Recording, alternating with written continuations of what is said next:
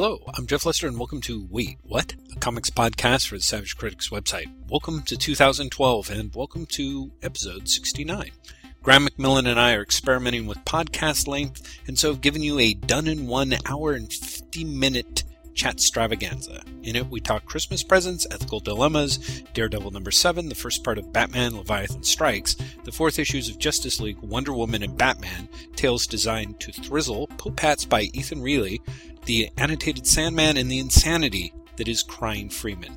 If you have an opinion about the podcast length or the number of installments, or just want to mouth off, we invite you to drop us a line at waitwhatpodcast@gmail.com. We hope you enjoy, and as always, thanks for listening. Jeff Lester. Graham McMillan, did you get a new headset? No, I get a new computer. What? Do I sound totally different? Totally different, dude. Totally different. You know what's completely blowing my mind? What? I've got a new computer, so I have a new version of Skype, because I'm not working off a 5-year-old version of Mac OS. Right. And so it no longer sings to me. It's a tune. It goes doodle-doo-doo-doo, doodle-doo-doo, doodle-doo-doo, which is, all very well and nice, but it's no, you have an incoming call from Jeff Lester. Maybe you can I'm going to miss that. I really am going to miss that. Do you think it's gone forever? I think it is. I think it's because, like I said, I had a 5-year-old version of macOS, and let's face it, a 5-year-old version of Skype, because I couldn't upgrade. Oh this is what I've discovered. So I have my new computer, and I'm finally able to do all the upgrades that my computer has honestly been saying, you can't do that for so long. I boot up everything, and it'd be like, there's an update available. Would you like to download? And I'd be like, sure.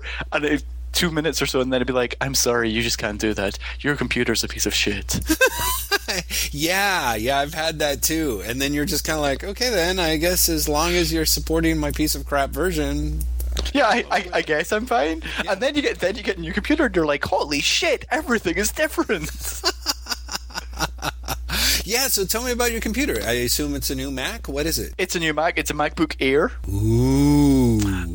Which is like, it feels really fragile. It's so light and so thin. I honestly think that at some point, if I pick it up the wrong way, it's just going to fold over. Right.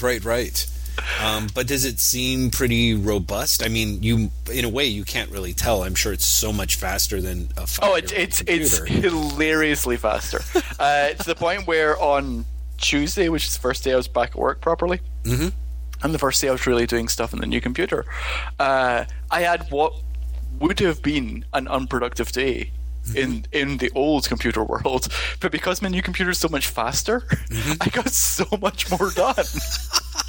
And it's really small things. It's like load time of pages, or uploading images, or editing images. All of that is so much faster.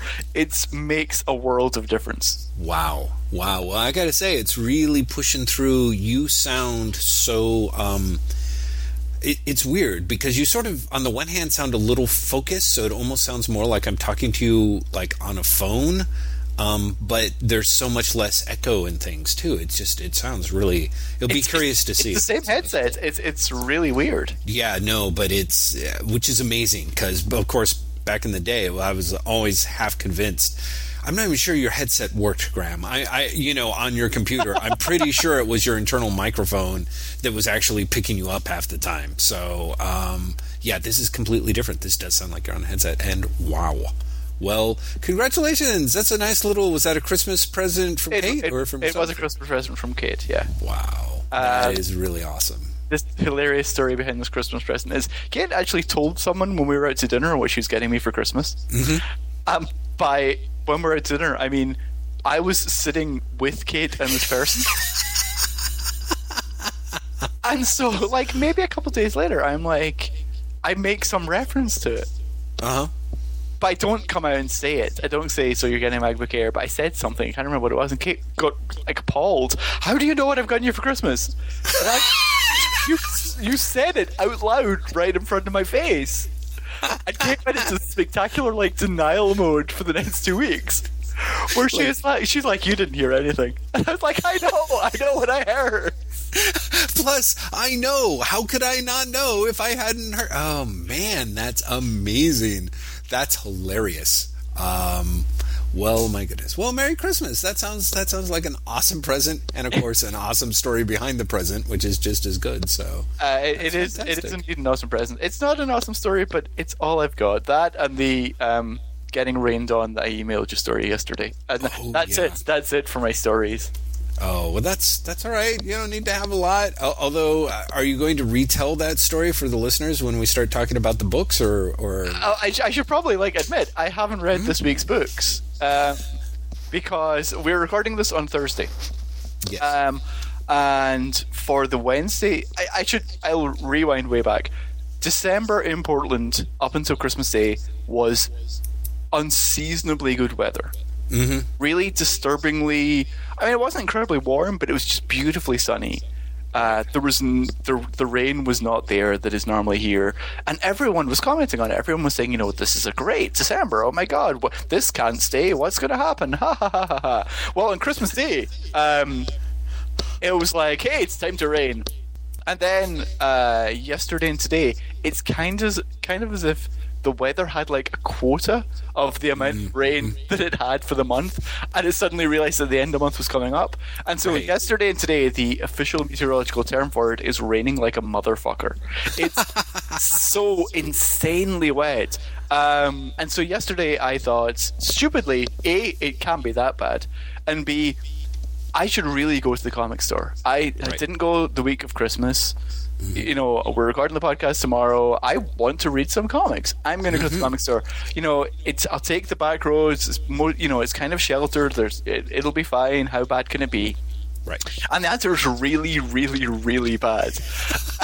Really, astonishingly, after about 4 blocks, it was one of those, I might as well keep going because I cannot get any more wet bad. Right. That's the worst. So, as I said to you in the email yesterday, I was so wet that not only were and I was wearing a raincoat, I was wearing an official raincoat that will keep out everything on a, fucking mountain. I was so wet that not only were my pants wet, but the pockets of my pants were wet, and I'll admit my underwear was pretty damp too. I was that wet. I was really insanely wet. So I had 2 things to do in this trip. 1, go and buy eggs. 2, go and buy comics. Right. I decide I'm going to get the eggs first because I'm like, if I go into the comic store and spend 20 minutes in the comic store, I'll start to dry off, and I won't want to do anything other than come home. I'm going to go to the eggs first. I go, and they're like, we sold out of eggs. We sold out of eggs a day ago, and we're not going to have more. We're not going to have more eggs until Friday. It's a local supplier from a farm. Oh, okay. I'm is it National Egg Day up in Portland? What the? Every day in Portland. Baffling. National Egg Day. Yeah. So I'm like, okay, you don't have eggs, that's fine. I'm going to the comic store. Screw all this. And the first thing they say when we go in is we don't have any books this week. Even though we're supposed to have Wednesday delivery, Diamond have called and delayed it until Thursday. Wow. So at first I think they're joking, and then I look, and sure enough, the new release rack is empty because they cleared it expecting the books to be there, and then the books didn't arrive. I cannot believe how badly your comic store gets treated. Sometimes. Yeah, it really, really amazingly gets shat upon. So I was like, that's fine. I'll pick up last week's books. And they've sold out of the 1 book I wanted to read, which is Batman Incorporated Leviathan Strikes. So, seriously, I was like, fine, I'll get these other books, but I can't believe I am, I'm dripping. It just by existing, I am soaking everything around me. I mean, she even says in the store, she's like, you're dripping on my store. And I'm like, I know I am. I can't avoid this. I'm going to drip wherever I go. So that was it. I got really, really, really, really surprisingly damp. Yes. And I didn't get any comics for my troubles. That's not true. I got Wonder Woman and a couple of other things that came out last week. Oh, good. Yeah, the way you put it in the email, which really should get tattooed on somebody somewhere, is there are few feelings in comicdom worse than wet pants and no Batman. I'm like, oh, yes. Who hasn't felt that at some point in their lives? I mean, That, no, that is describing apart from normal people. It has to be yeah. Well, interestingly enough, I did not get to the comic store this week. So all the stuff that I have to talk about are basically releases from the last 2 weeks that we weren't kind of able to talk about because we were busy hitting the high notes, as it were. So go Team Comics. Although before we go Team Comics on this, I have to ask you, Marvel SOPA, what's your take on it? Oh, yeah, it's really interesting because I woke up and, I don't know, I'd had some sort of leisurely morning type thing and went for a walk and came back and, checked out Twitter and saw you were, way in the middle of something. I'm like, what the hell? So I didn't get in the middle of it. I just said something that I thought was common sense. Yeah. Yeah, Graham, that's usually how it starts for you, though. I kind of thought your take on it seemed, I don't know, eminently sensible, really, that it was that it was the kind of thing that Disney probably, made them do. I will say, though, what did you mean when you said that in your blog at Newsarama post, kind of covering it, that Marvel had been, in other cases, forward-thinking about... Oh, no, more about how they use social media is what I was meaning, or in digital comics. They have been, in that sense, they've used the internet really, really well. Mm-hmm. Mm-hmm. It's not like, for example, I think you could make a stronger case for DC Comics having an aversion to the internet. Mm-hmm. Mm-hmm. I think Marvel really embraced it early. I think they're really early adopters. I think that's really played out. I think a lot of people still have really... I think part of the reason people are so surprised that Marvel is quote-unquote supporting SOPA is because Marvel seemed to be the big publisher who liked the internet and who understood it. Really? Interesting. You disagree? Well, I guess the thing is, and it may well be splitting hairs, but it just seemed to me that. No, I take it back. No, split hairs. I'm curious. Well, what I was going to say was that it really seemed to me is that Marvel was incredibly open-minded about how its employees or writers or artists use the internet.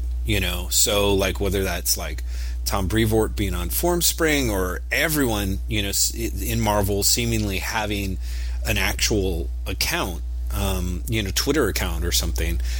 But then I sort of thought about it, and of course, a classic example is Ryan Pendergast at Agent M, who is employed by Marvel to do exactly that sort of social media stuff, and is great at it. And they have done a tremendous amount of video podcasting and stuff like that. So yeah, at first I was like, I don't really know if Marvel, because I was just kind of I suppose they were very free about letting their employees use it, but in fact that's not true. Most of their employees these days the Marvel website I think is at its weakest that it's been in a long time. But I remember, we've got to be talking at least 5 years ago now, Marvel had an amazing number of blogs and everything giving behind the scenes info. Tom Brevoort had a spectacular blog for a long time where he was very open about what was going on in the creation of books.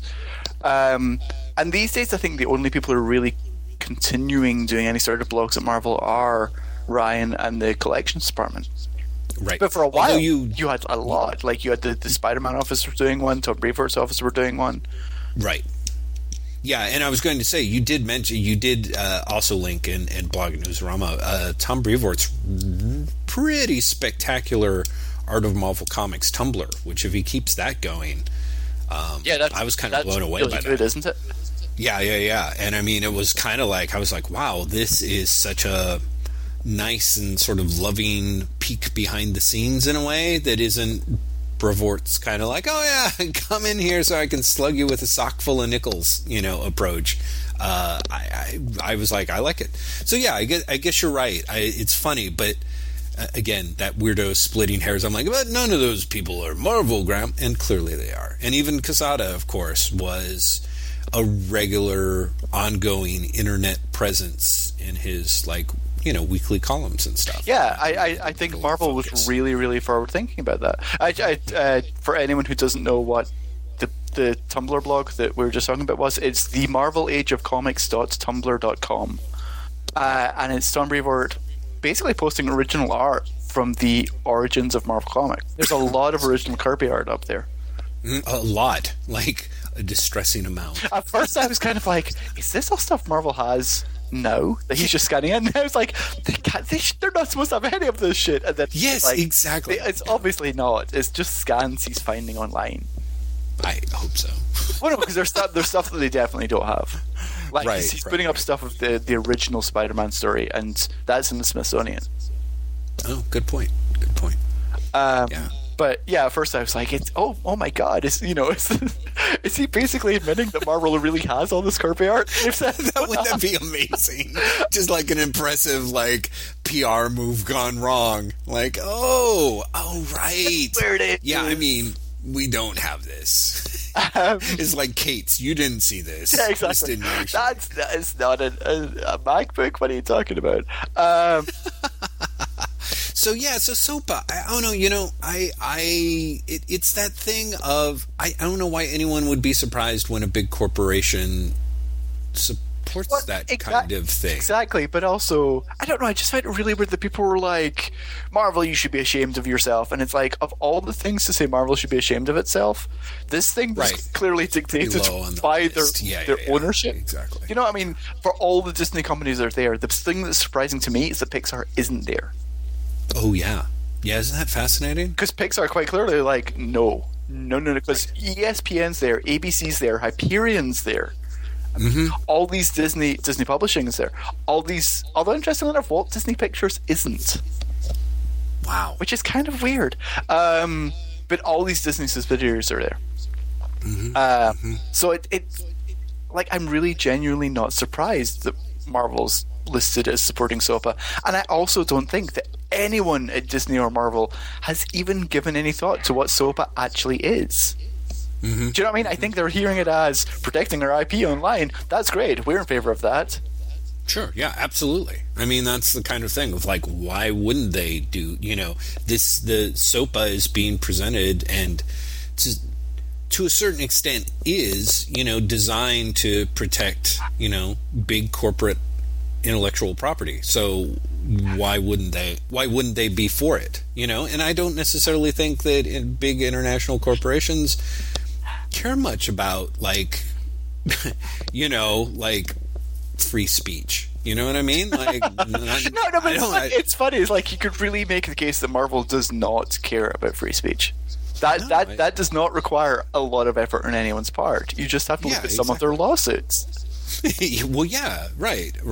So I think that's, that's not surprising. I think I'm glad that it is getting attention. I think that it would be great. I think it was great that, for example, GoDaddy got shamed into backing down as a supporter from it. Although my understanding is funniest thing. Yeah. Well, I think so, but I mean, maybe for different reasons. I think. Put it this way: if you saw the press release announcing that they'd back down, you would find it as funny as I did. Oh, really? The press release is spectacular. The press release is great for two reasons. One, because short of actually saying we have been shamed into this, it is saying we have been shamed into this.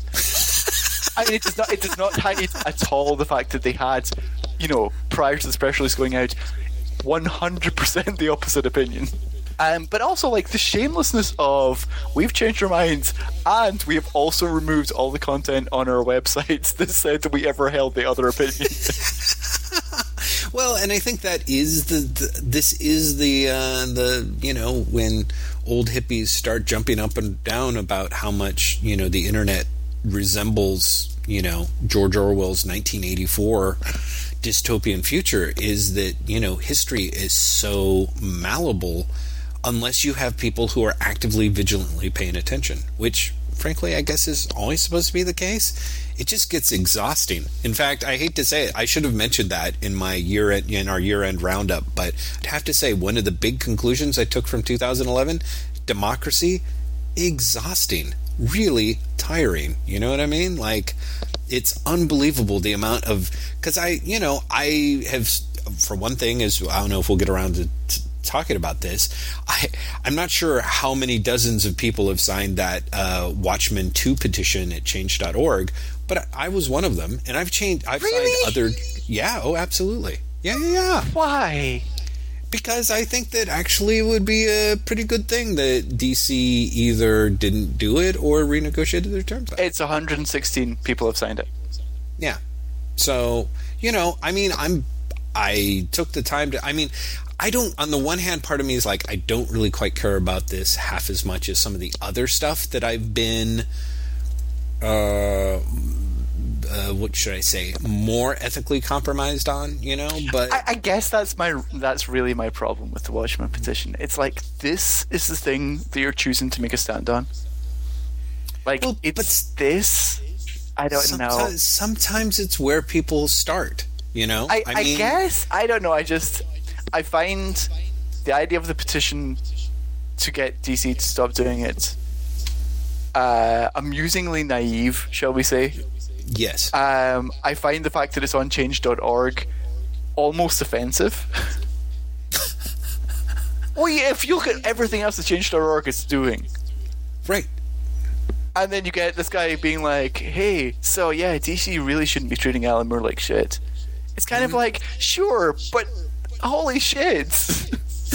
Well, I think that's fascinating, Graham, that you're like, sure, but on the other hand, it's really annoying that you people are taking the time to actually say it.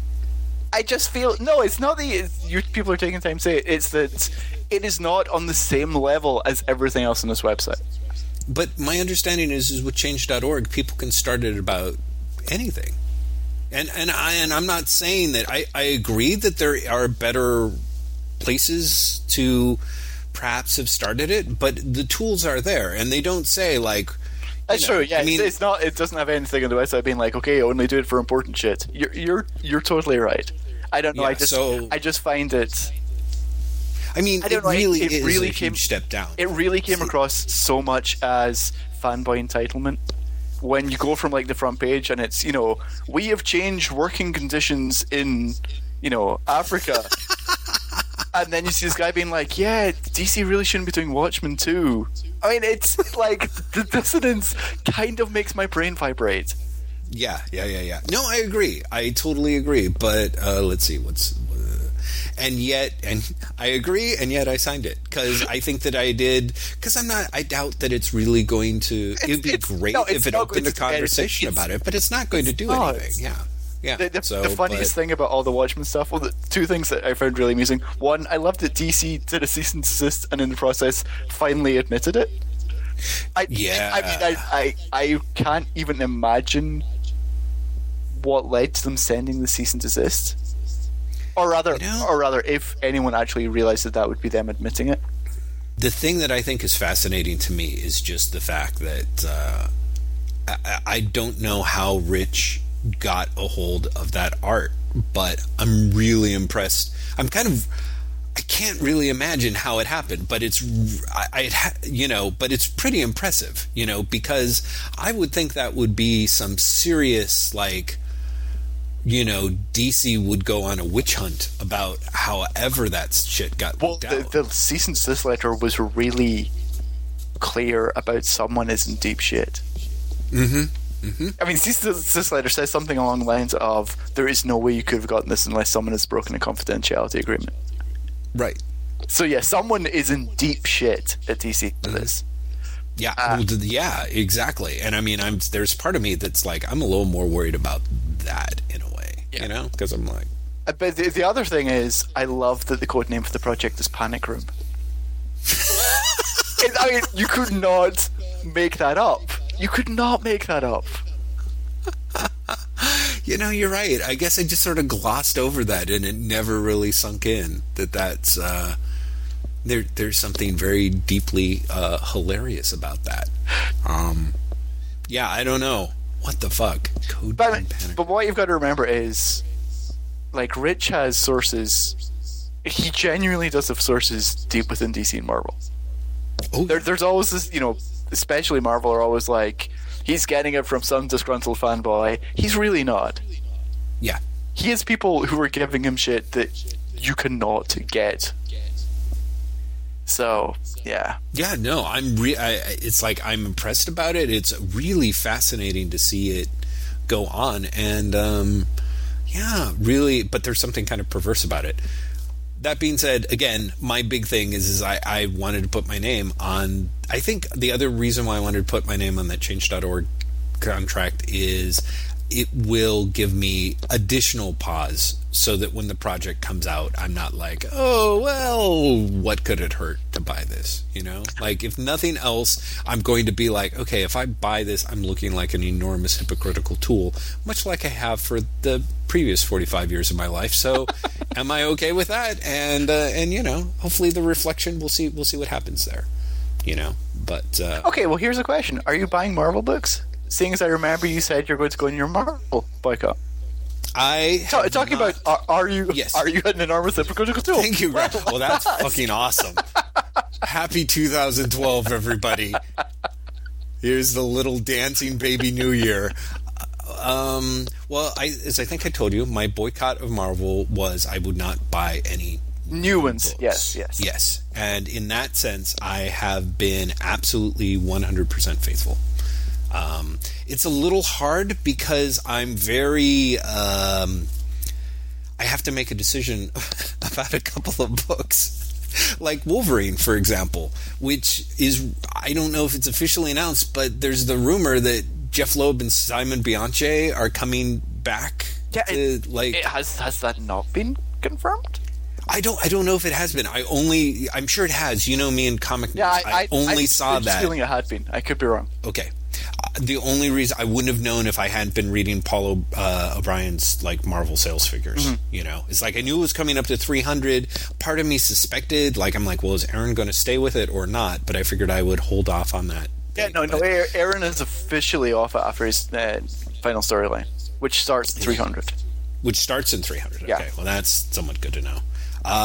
So I'm thinking, right, at that point, I pretty much have to drop Wolverine because I'm not going to give money to Jeff Loeb generally. Like, I suppose I could wait and see, like, oh, this is awesome, but I think did you read his first storyline? Yeah, it was fucking awful. That was like... Unless something drastic has happened to Jeff Loeb, and for that matter, Simone Bianchi, I think you can pretty much decide that you're not going to be buying that book. Yeah, like Jeff Loeb actually, that storyline, it actually made me wonder if like maybe he'd been like, you know, you always hear about Ripley's Believe It or Not, like those people who had like steel girders like driven through their forehead and somehow lived, you know? It's like I really was like, what? So yeah, there's no way. So I'm probably going to drop that book, which means do I then create the ethical loophole of myself of like, well, if I drop that book, I could buy another Marvel book and I'll still be carrying the same number of Marvel books? Or do I drop that book and then it slowly contracts me out of the marketplace? Because clearly it's not going to be like... Because Punisher Max is ending in another 2 issues, and that's another book. Like, I'm only buying, I don't know, 6 or 7, maybe 8 books tops. So it's like, with that gone, it's kind of like... The numbers are dwindling. Well, here's my question. I am sticking to it, yes. Because when you said you're dropping Wolverine, when Aaron goes, I was going to ask if you're going to start picking up Wolverine and the X-Men by Aaron. See, and I could sort of pretend that it's like picking up the same title. It's the same amount of money. I'm not growing my interest in Marvel. But really, at this point, isn't it like the world's weirdest version of a quote-unquote boycott at that point? No, it really is. It's funny, though, because I was reading... Graham, you could fight me on this a little more, don't you? Well, I'm going to say something... You were really quick there. I'm going to make you say something that's going to make it much worse for you. Which is, I was reading the 3rd issue of Wolverine X-Men yesterday. Yes. And when I finished it, my first thought was, I wish Jason Aaron was doing Defenders relaunch instead of Fraction. Because he gets it. Mm. Really? Yeah. The 3rd issue of Wolverine and X-Men honestly just made me think, this is the guy that should be doing Defenders. Because this is the closest Marvel has to a Defenders title. Wow. Holy crap. And it's such a like, it's really hard to qualify, but it's seeing Quentin Quire, a character who, by the way, I fucking hate. Become the figure of fun that no one in the school remembers, and he gets really upset about, and he starts talking about how he was a trending topic on Twitter. Like, it's things like that where you're just like, oh fuck, that's really good. And then And I'm going to spoil the end of the first storyline for you, but it's one of those, like, it's an end, but it's not really an end thing. Right. So the first storyline is Krakoa attacks the new school. Right. The third issue reveals it's not actually Krakoa. It's essentially like the son of Krakoa who's been genetically grown by the Hellfire Club kids. Mm-hmm. And Quentin Quire makes him realize he's a mutant, and so he ends up becoming the new school grounds for the X-Men. Oh. That's really fun and clever. Yes, exactly. So between, like, Quentin Quire making jokes about how everyone should know him because he was a trending topic on Twitter, and then this really nice, kind, humanistic ending, I'm like, this is as close as I'm getting to Steve Gerber right now. This is what I wanted from a New Defenders comic. I know exactly, and I was like, oh crap! I honestly thought Jeff would love this, and he's not reading it. Well, maybe that's. Maybe I will. Maybe I'll winnow. What if I quit 2 Marvel books and then I only pick up 1? You are quitting 2 Marvel books. You're quitting Punisher. Well, that's what I'm saying. Like, if I quit Punisher Max, and you know what I mean. Like, it's an exchange. I don't know. I really have to. It's a shame because Wolverine and X-Men has genuinely, really surprisingly, become my favorite Marvel title. Even I think more than Daredevil. Wow. And Daredevil, interesting. Fucking on fire. Yeah. I was going to say, wow, see, so we're so into talking about the comics, so here we go. Did you want to talk about the latest issue of Daredevil? Sure, it's pretty good. Isn't it? It's really, really good.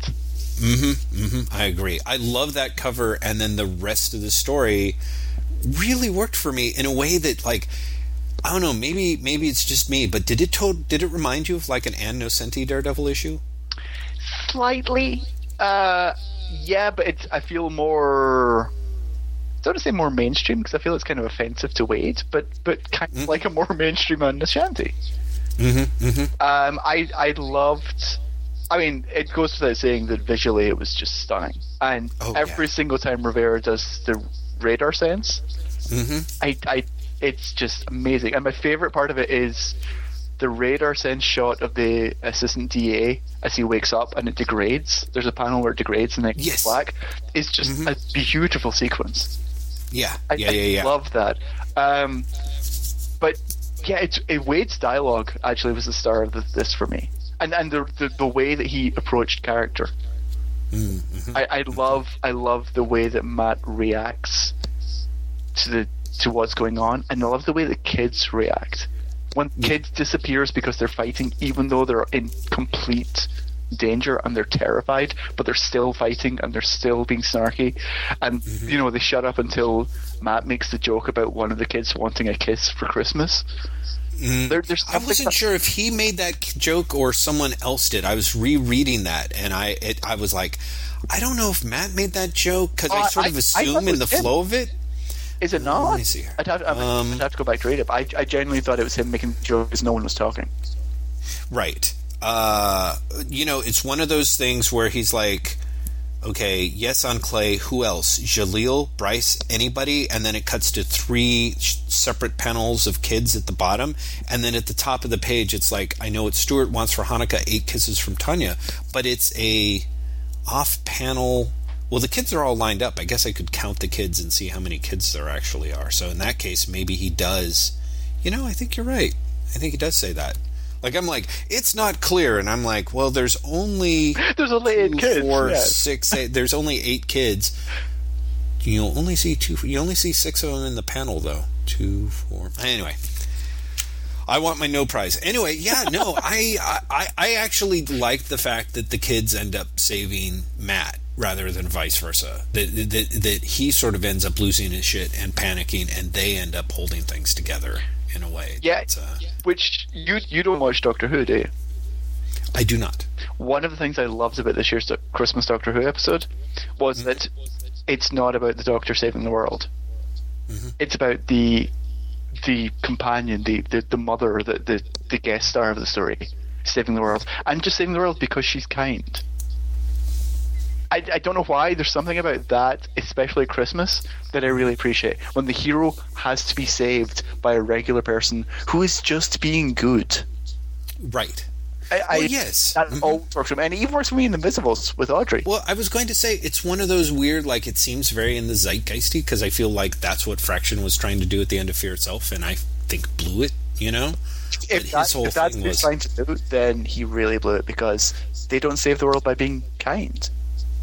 No, they save the world by standing up and being Avengers. Yeah. You know? But it's sort of, I think it's a similar thing, the idea that the hero's saved by people, and people also being capable of being decent. You know, it seems, you know, sort of an inherently dramatic idea. So the art's great. You know, the Radar Sense stuff, now that I think about it, isn't it really similar to the way that John Romita Jr. used to draw the Radar Sense, or no? It's been so long since I've read those, it could be. I was just thinking, those... I honestly don't remember. Strange little red lines. Yeah, I should go back and look at it. But, because I suddenly had that thing of like, oh wait, maybe that's why it's making me think. Anyway, really great issue. It really is. And it's, I mean, you've got that and you've got Wolverine and the X-Men. Two books which are really just some of the best books around. Oh yeah. No, Marvel's kind of, this is the thing, is like between this and Uncanny X-Force, and for me, Punisher Max, which is closing soon, there's some amazingly good books at Marvel, and books that, you know, I'm glad I'm supporting now. And you know, I'm just very frustrated. Like, I wish there was a better, easier way to actually be able to support them and it. Because it is clear, you know, there's a lot of people who want to make good comics there, and really good editors that are working hard to make that happen, you know? So... Okay, here's a random question. Mm-hmm. Are you reading Mark Waid's Boom books? You know, I had started off, I think I read like the first 15 issues of Irredeemable, and then I kind of got a little, what's the word, bored? I don't know. I suspected, I felt like there was a shell game going on there. And then I picked up Incorruptible, like in digital singles, at some sale or something, and they have been sort of sitting around unread since, which I've heard great things about. So, and then I read, I want to say The Unknown, you know, when it was released for free digitally, and so kind of, I guess. I guess I'm asking because I was going towards, are these books good for you? Because of the creators, because of the characters, because of both, because of the teams that have been put together. Because, for example, I mean, I guess I was interested in Uncanny X-Force more than actually just outright enjoying it. Right. But it seemed really different to me than Remender's creator-owned stuff. Mm-hmm. And Daredevil is, I mean, I can definitely draw a line from Wade's stuff to Daredevil. But there's something about the tone of the writing and the art. Yes. Makes it very different. I mean, it's very different from like Irredeemable. I would say it's closer to The Unknown. Right. But again, it's not exactly the same thing. Mm-hmm. It's because it's one of those things where you think, well, I don't want the company, but I do want to support the creator. They're doing the other creator-owned work in sport, but it's not the same thing. No, it really isn't. It really isn't. And, you know, I think that's not...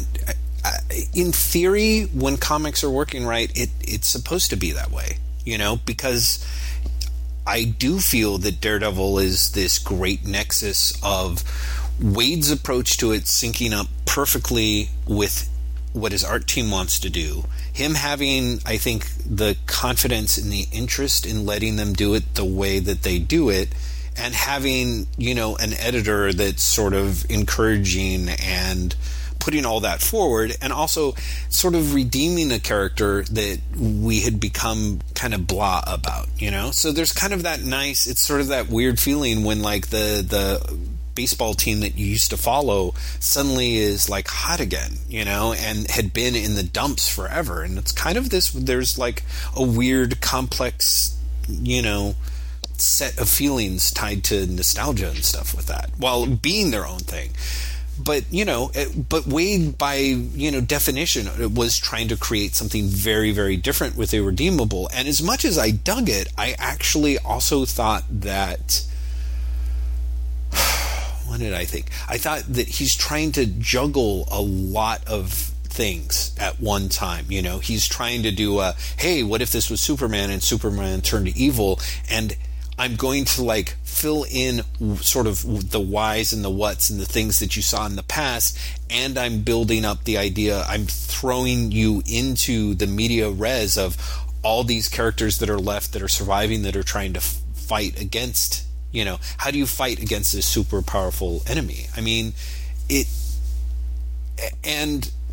so super ambitious, and yet weirdly what happened for me as it went on, in a way, as it became more and more its own thing, as it was bound to, it became less and less kind of what I wanted from it, you know, which is I felt like there just wasn't, like, the Superman analog stuff kind of got not a little bit thinner, but perhaps out of necessity, as everyone became their own characters and the Plutonian had to develop his own psychology, it became less of an entertaining, like, oh, it, you know, is Wade, you know, Wade moved from like speculating about, you know, either, you know, taking the dark side of Superman, like flipping it on its side because he's the world's biggest Superman fan, and seeing what he can say about the nature of, you know, whatever, whether that's celebrity or, you know, constant scrutiny or any of that other stuff. And it eventually became more and more and more a story. And I'm like, yeah, it's a good story. It's a good story, but it no longer became something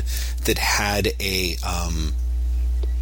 you know, kind of a secret heart to it. Maybe it really does. But like, I picked up an issue recently where it's like, finally, the Plutonian's origin. And needless to say, the Plutonian's origin is very, very, very far away from Superman's, and which is smart because they've got all these other balls in the air. But at the same time, I'm like, yeah, you know. So I think, I mean, in a way, if Daredevil was actually something that he was doing for, let's say, Dynamite Comics, like, who's the Daredevil character there? Daredevil. You know? Yeah, exactly. I'm like, didn't they call him Red Devil? Or they called him the Death-Defying Devil. Devil with an apostrophe. Thank you. Yeah. So they did their way to get around it for trademark purposes. But, you know, I think if he'd taken a lot of his ideas and buried it into that character, which I'm sure is very, very different, you know, isn't a Daredevil analog, but had decided to make him over that way, in the way that Alan Moore turned Supreme into Superman, I'm not sure it would have quite the same feelings for it. Mm-hmm. You know, I would. So I don't know. I feel like that was a long, rambly way of my resolution for 2012 was to actually let you talk more. So maybe I should say, no. I am perfectly happy just listening to you. I had another question just based on how you ended that, which is. How necessary is nostalgia to this? Because I think Daredevil is of high enough quality that if I didn't have a past with the character, I would still love the comic. But you seem to be arguing the opposite. You seem to be arguing that the comic needs the nostalgia, or at least the relationship you have with the character, in order to make you fully appreciate the quality. Well, not so much that you appreciate the quality, but I do think that it adds an extra texture to it. Like, don't get me wrong. I mean, Mark Waid is great, and the art is fantastic. And I think we've spent some time, like, I'm definitely way more flexible.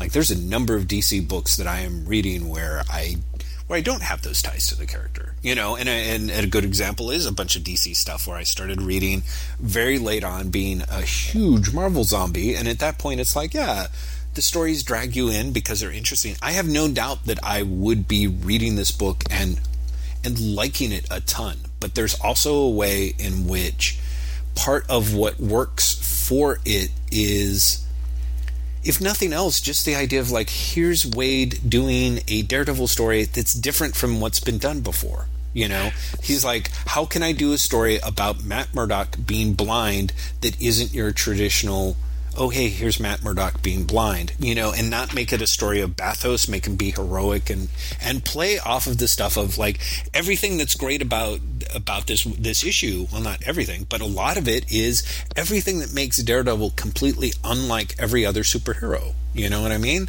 And one of the things that I think is that has an additional charge to it when you've been covering this character for such a long time, and you know, and you got locked into one particular.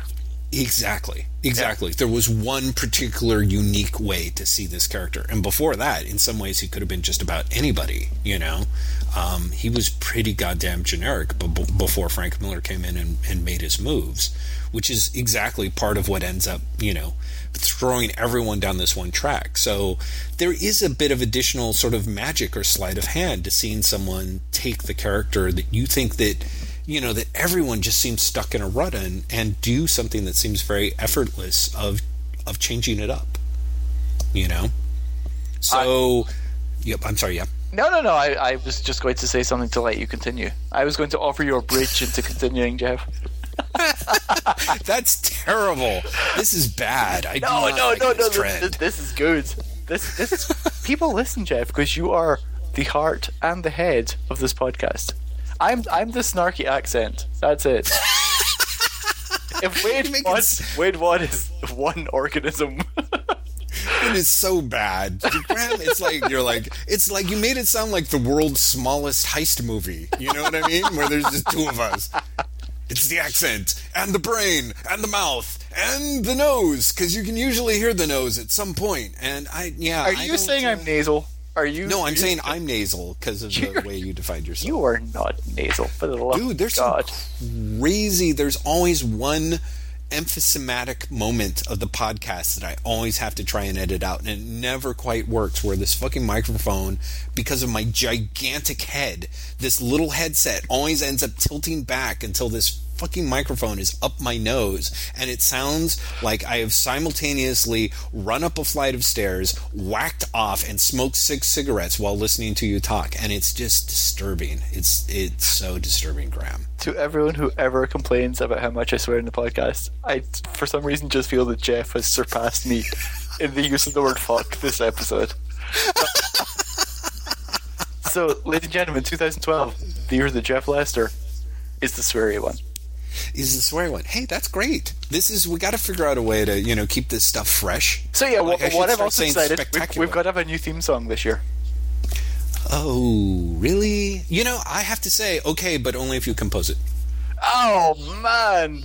Because, you know, with all my incredible skills and ability to play a musical instrument. Well, you know, like just you know, pay and get GarageBand or some shit, you know? Don't tempt. For the iPad, it's like $6. You just mix it. It's got all those little auto instruments. That's what I'm saying.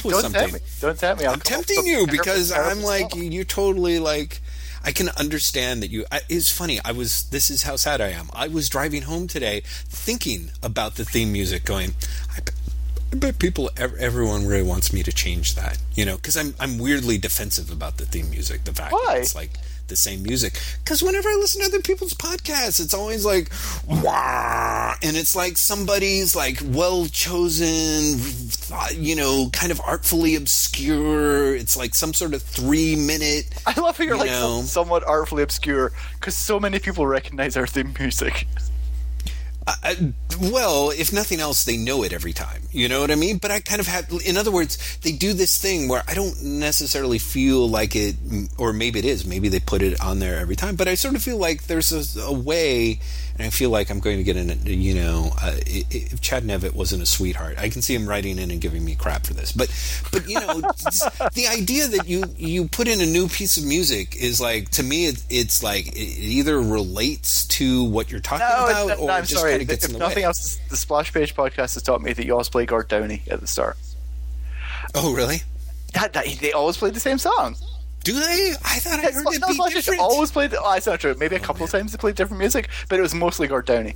Okay. Okay, so I'm just going to pick something. "Here Comes the Girls" by Ernie Doe. That's what should be the theme music for the next episode. Okay. First off, what? Second off, is that? How do you not know that song? It's a spectacular song. Here comes the girls. Here come the girls. It's plural, Jeff. Come on. You are the biggest cock that ever lived. Here come the girls by who? Robert Downey? Yes, Robert Downey Jr. Ernie Doe, I believe. Yes, Ernie K. Doe. There you go. Doe is D-O-E. Thanks. All right. Here Come the Girls by Ernie K. Doe. Does it have like a Creative Commons license so that I can play it at the beginning? No, not the slightest. I was totally just thinking of something off the top of my head. Come on. Oh, God damn it. Right, well, at least I know what's going to be. We should have this part and then put in the cold open and have it go to that, because that would make a certain amount of sense. No, okay. We'll have the same music. I was just saying that because we're saying we should shake things up. No, I agree. I think we should. I kind of have that thing. Okay, but here's my thing: is that again, that's why I was like, if we compose theme music, it would be great, because then we could even compose different theme music, and I wouldn't have to worry about Creative Commons bullshit. You know what I mean? Because I don't necessarily want to use people's stuff without permission and or be able to, as it is, I feel really uncomfortable with not distributing it, but like if we were to try and sell a disc or something of our podcasts or something like that, I'd be like, would I have to change the music? Would I have to get permission? Like, I know that in theory, like, really nobody would care, but there's a way in which I sort of do care about it, No, I totally know what you mean. Although now I'm like, wait, we're selling discs of our podcast? That's awesome. Well, I can dream. I don't know. I'm sort of like, I go through these periods where it's like, well, people like us, sure. Maybe people would really like to have a disc of it. Maybe there's one problem. It's all available for free. Yeah, it is currently all available for free. But, but at some point, like, my storage is going to top out, and I can't imagine that we'll be able to continue to store over 100+ installments of the same podcast. Maybe we will. I don't know. I mean, these things are not small, That's true. And at this point, we must have passed, like, the first few episodes can't be available on iTunes anymore.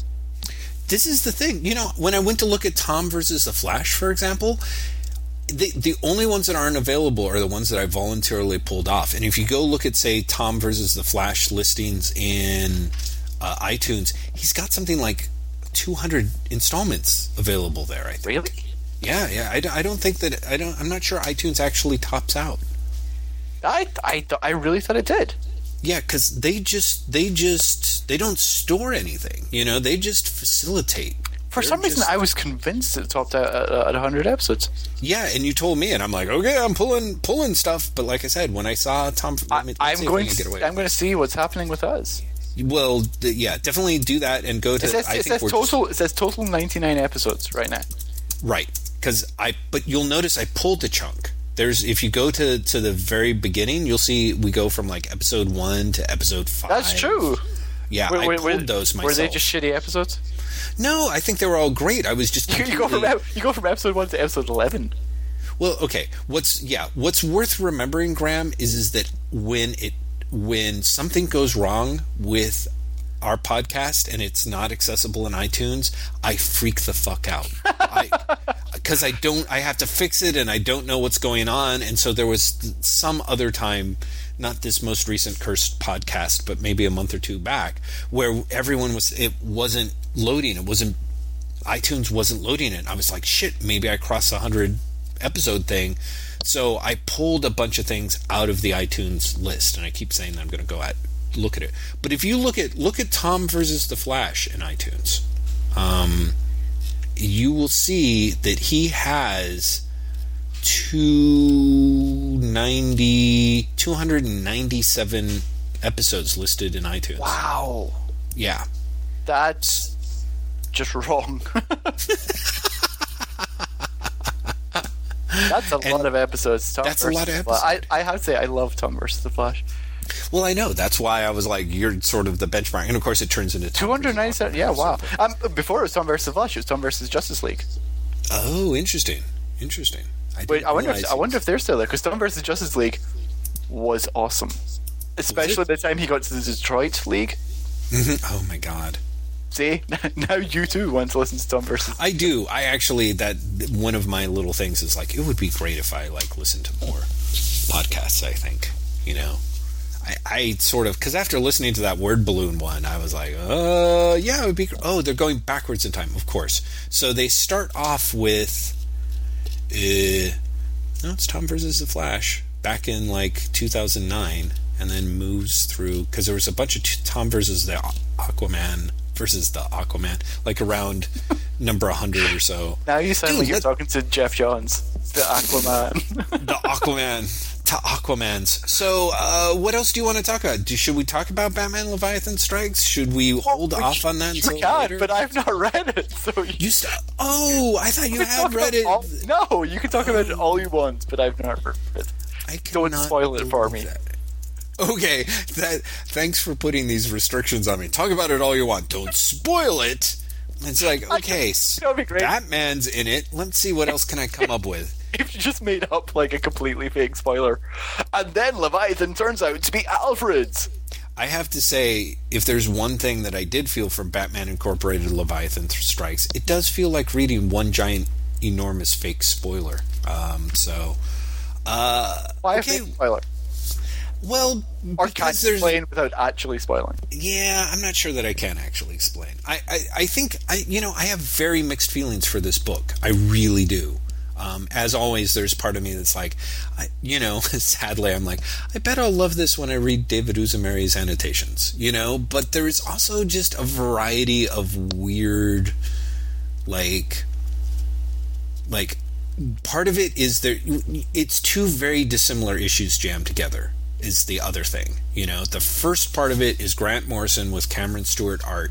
It's lovely to look at.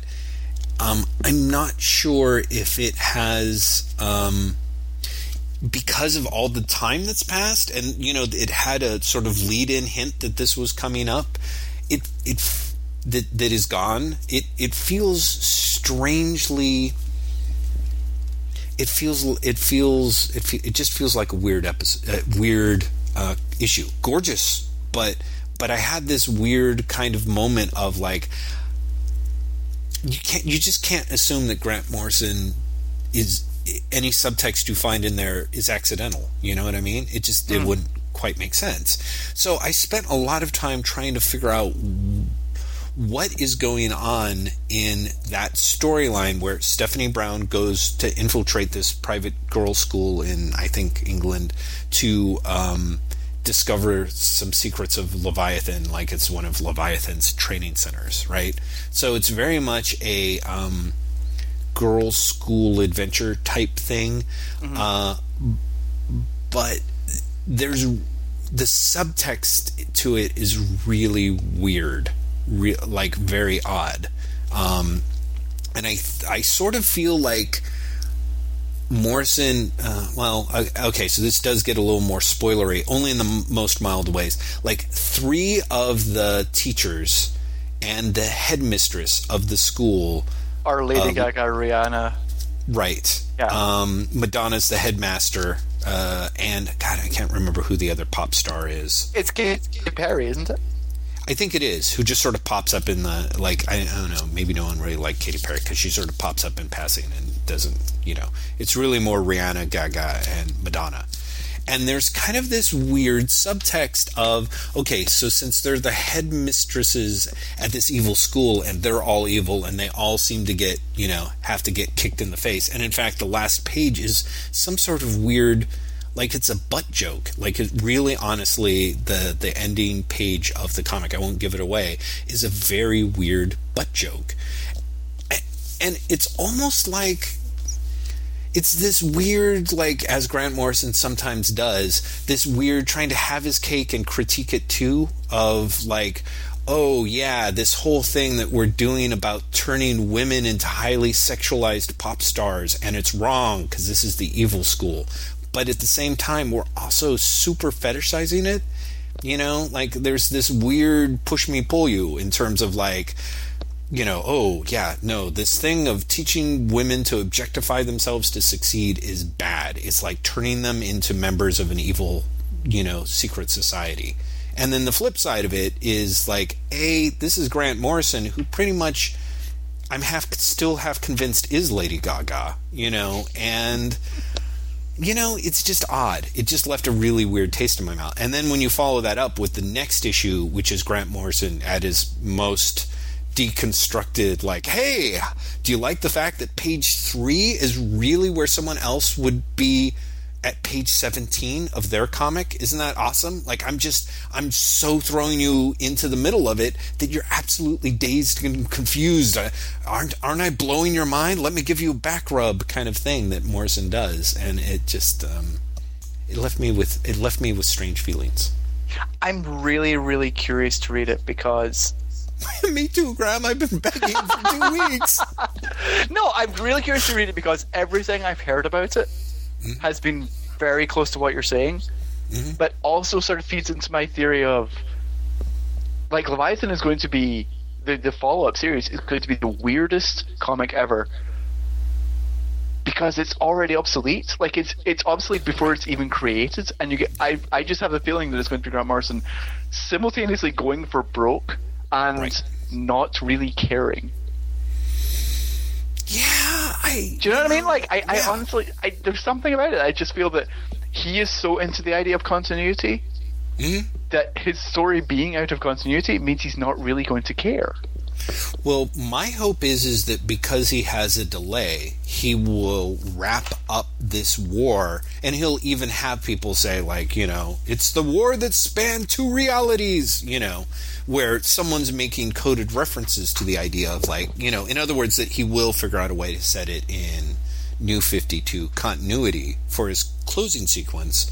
And so he can riff off of things or how things are different or not. I was really surprised because I do know that it says that it's not New 52 continuity. I was really surprised by that. Yeah, I was really intrigued. Well, I guess they have to because, again, what are they going to do? Throw out 20 pages of Stephanie Brown as Batgirl? Yeah, but I don't know if you saw online. That decision was made before Cameron Stewart drew it. He thumbnailed it as... spoiler. He thumbnailed her as spoiler after the script was reworked because she wasn't Batgirl, and then they decided to change it back. Yeah, which I would be curious as to why. I didn't know that, but I'd be curious to know what the fuck is going on there. I mean, that's all very odd. So yeah, there's just all kinds of... It's a weird issue. It's a bunch of weird decisions, and... You know, the best thing you've got going, I mean, again, there's some great... Also, there's another... They basically spend at the end of the book, 4, 6, 8 pages recapping the entire Batman Incorporated storyline, but at the end of the book, you know, which just seems weird and stupid. And then they flesh it out with like a collection of variant covers. So but that's the other thing. Some sort of like weird filler to make it. Yeah.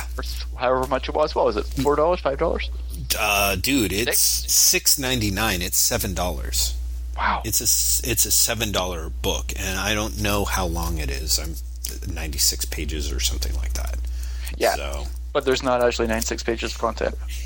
There's not 96 pages of comics, which content, I think is a big deal. Yeah, exactly. I think that's a huge difference. And again, it's a little bit of the cheat that they've done on they did with Action Comics, and I think it's the sort of thing that which really left a bad taste in my mouth. I really wish exactly. And they're doing Justice League as well. I mean, I don't know if are you still buying Justice League? No, I haven't read the last 2 issues, so I don't know why. So really. Issue 3, I was like, it's much better. It's the best issue yet. Issue 4, no. issue 4 made me feel like an idiot for saying issue 3 was the best issue yet. Not in that because issue 4 is awesome way, huh? No. In the wow, this is terrible way. Oof. Yeah, if you've ever wanted to be underwhelmed by Darkseid, check out his first appearance in the New 52. Ooh, is he sipping tea? Is he playing video games? Is he spectacularly not? It's somehow less impressive and less dynamic than him sitting on Mary Marvel's couch. And it shouldn't be. It's actually he gets 2 double-page spreads and then a splash that are his first appearance, and it is all so stunningly undynamic. He gets 2 double-page spreads and a splash. There is a double-page spread on its side, the way they used to do in 90s Marvel. And then there's like a double-page spread of him sort of... I think he's... I don't have the comic in front of me, but I want to say he's like hitting someone or flying something. And then there's a close-up of his face and he says, "I am Darkseid," and it's like, next issue, shit. Sadly, it doesn't say next issue shit, but it really is. Wouldn't that be great? That would be so awesome. it's Darkseid. Oh no, we're in trouble now. Yeah, no, I don't know. You know, it's really weird. I read issue 2. I think I maybe even... Did I buy issue 2? I don't know how it happened, but I read issue 2, and it was so much better than issue 1. I was like, this is good. I'm going to keep reading this. And then, I don't know, I just had a weird zone where, like, the New 52, like, I felt like I was waking up from a spell. You know, I was like, you know, there's... Unless I don't care about all of this. Yeah, I'm like, what am I doing?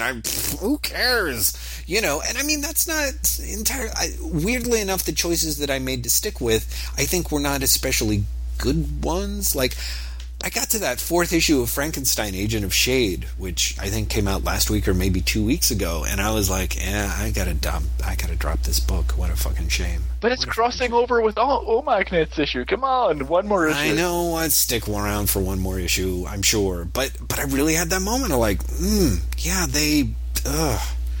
you know, it's really interesting because I suspect that, you know, there's a lot of people who seem to be digging it, and there's bits and pieces of it that I would love, and then like 2 pages later there'd be like just an enormous, like, I'm like, really? Like, really? Like, I dropped off Frankenstein after issue 1, possibly. See, and I kept going with it because I was like, well, give me time, it's going to grow on the art, and you know, and yeah, it's not working for me. Interestingly enough, I picked up Demon Knights issue 3 and 4 because I'd stopped buying it after 2 for whatever reason. I'm like, you know, kind of like we were talking about. I'm like, wait, but I like this. I should pick this up. And I don't know about that one either. If it wasn't for the fact that in issue 4, you know, one Merlin pops up, and it could not be more explicitly Nicole Williamson's Merlin from Excalibur. You know, looks like him, and Cornell does a perfect job of writing it in that voice. I think maybe John K. UK will write in and disagree. I was like, well, that's great, but that's a really flimsy thing for me to hang onto. You know, and again, it's one of those deals where it's like, there's parts of the art that are nice, but there's enough bad storytelling in it that it just doesn't have enough momentum on its own. And it's clearly designed to be kind of a momentum-tastic book where you're like, wow, I'm reading this, like, you know, crazy book of crazy ideas and crazy characters, and it's coming at you from, you know, 4 or 5 very different, clever directions, but it's all about the velocity. And I think sometimes if you just fuck the storytelling on that just a little bit, at least for me, I'm like, I have less than no emotional connection with any of this, you know?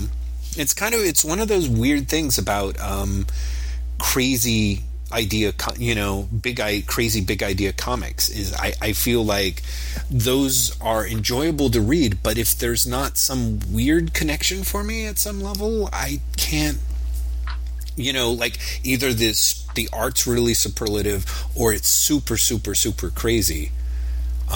You know, so the connection isn't an emotional connection for me.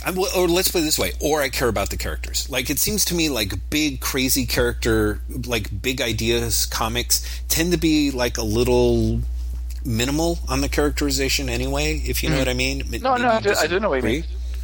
And so, without the character hook for me, you kind of have to work double time to either keep your story clear or to really go to some batshit places for me to stay interested. Otherwise, it's amazing, I guess, not that amazing considering I'm a regular superhero comic book reader.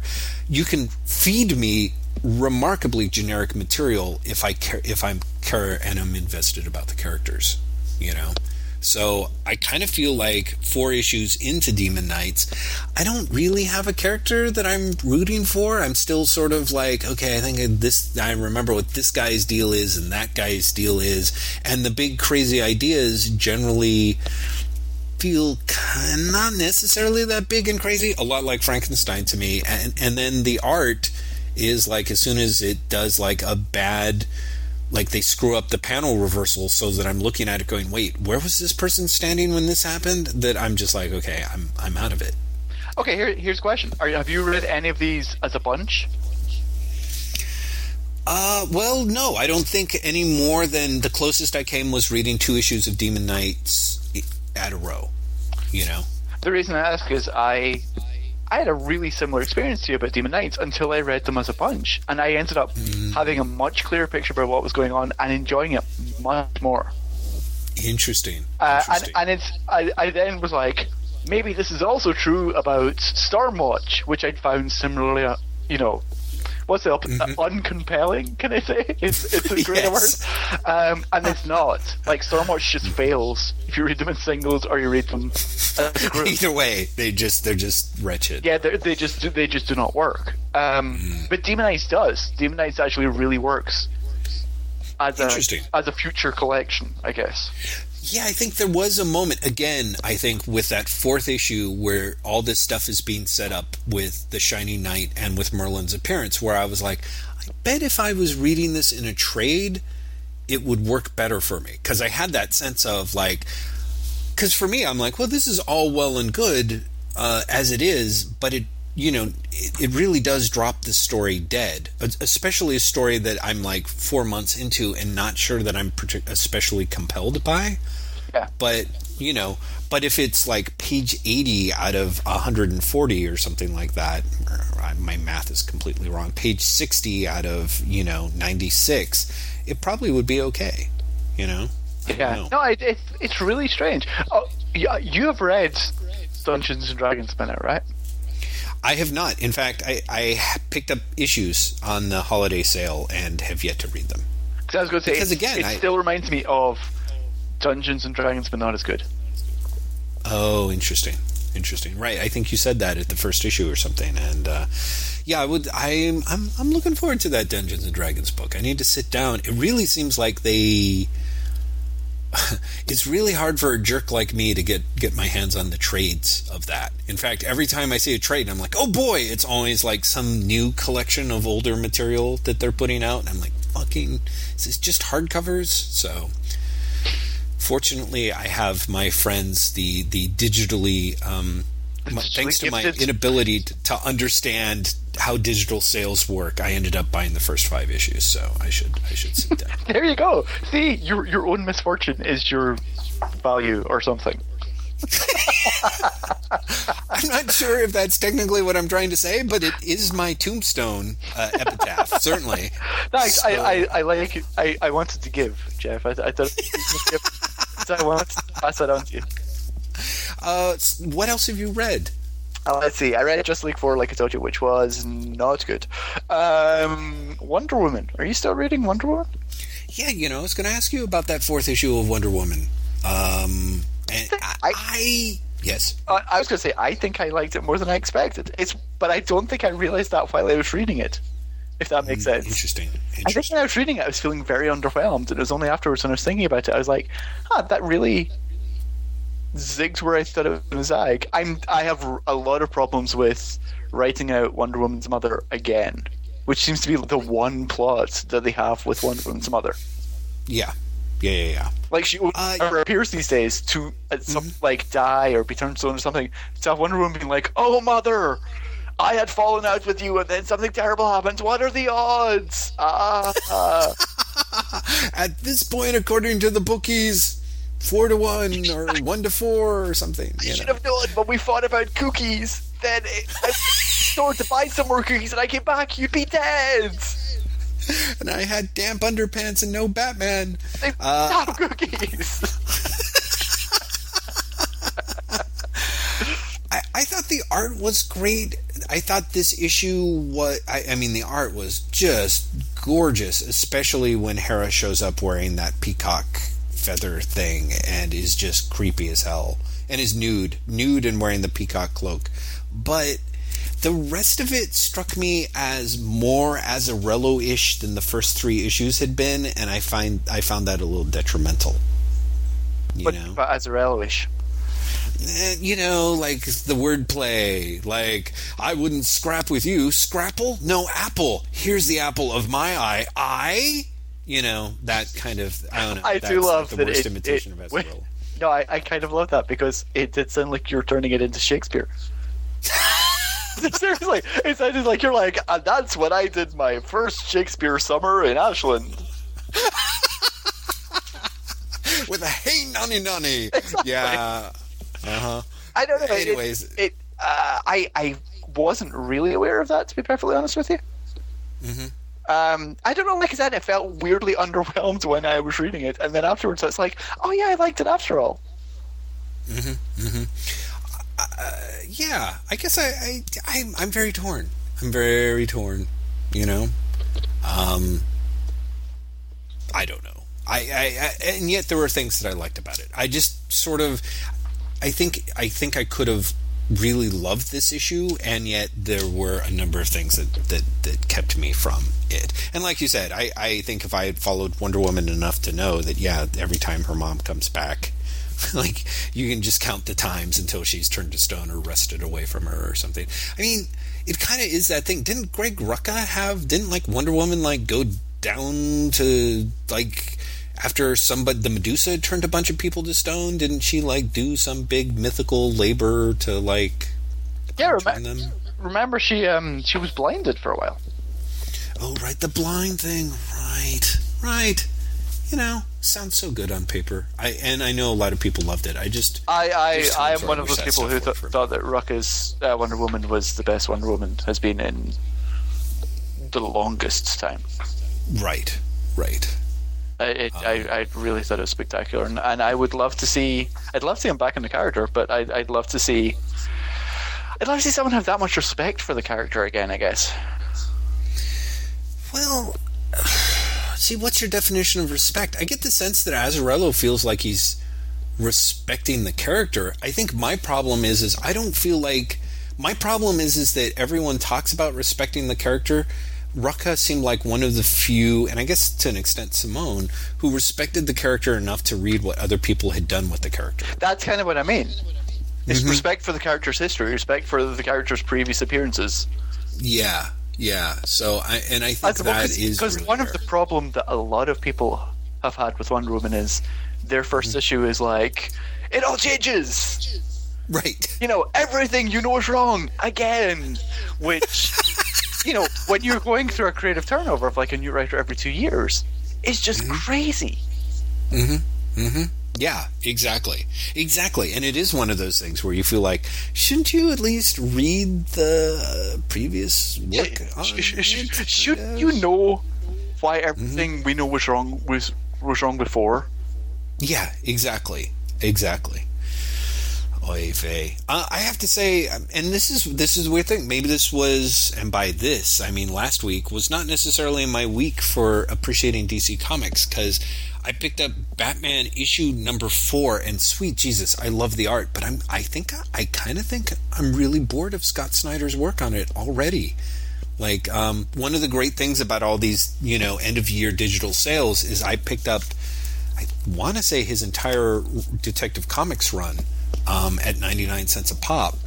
Because I hadn't read any of it and I'd heard so many good things. I'm kind of looking forward to reading it, in part to see, like, who knows, maybe if that stuff doesn't wow me, I'll realize I just don't like his take on it, you know?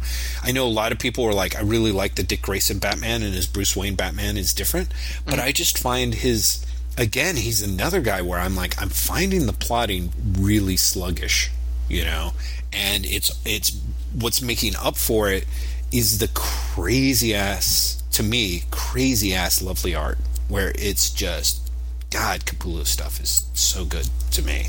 I again feel like I should revisit it, because I didn't have anywhere near the warm feelings of the first 2 issues I think I read as you did, and so I've totally missed all of this stuff. I've not been paying attention to it. I don't think so. I think you'll actually read it more. Actually, it would be interesting, because I feel like if you read issues 3 and 4, I think you might be more like, yeah, okay, I see what you dig about Capullo is maybe not my taste, but I like it, but yeah, this story isn't working for me. On the other hand, it's one of those deals where I don't think, how can I put this in the best way? Just put it in a terrible way. Well, okay, you're a bastard. But stepping it up a little bit. That's fair. Graham McMillan is the diplomat. I feel like I don't think of you as a Batman fan. You know what I mean? Or rather, I'm really curious. Why not? Okay, because.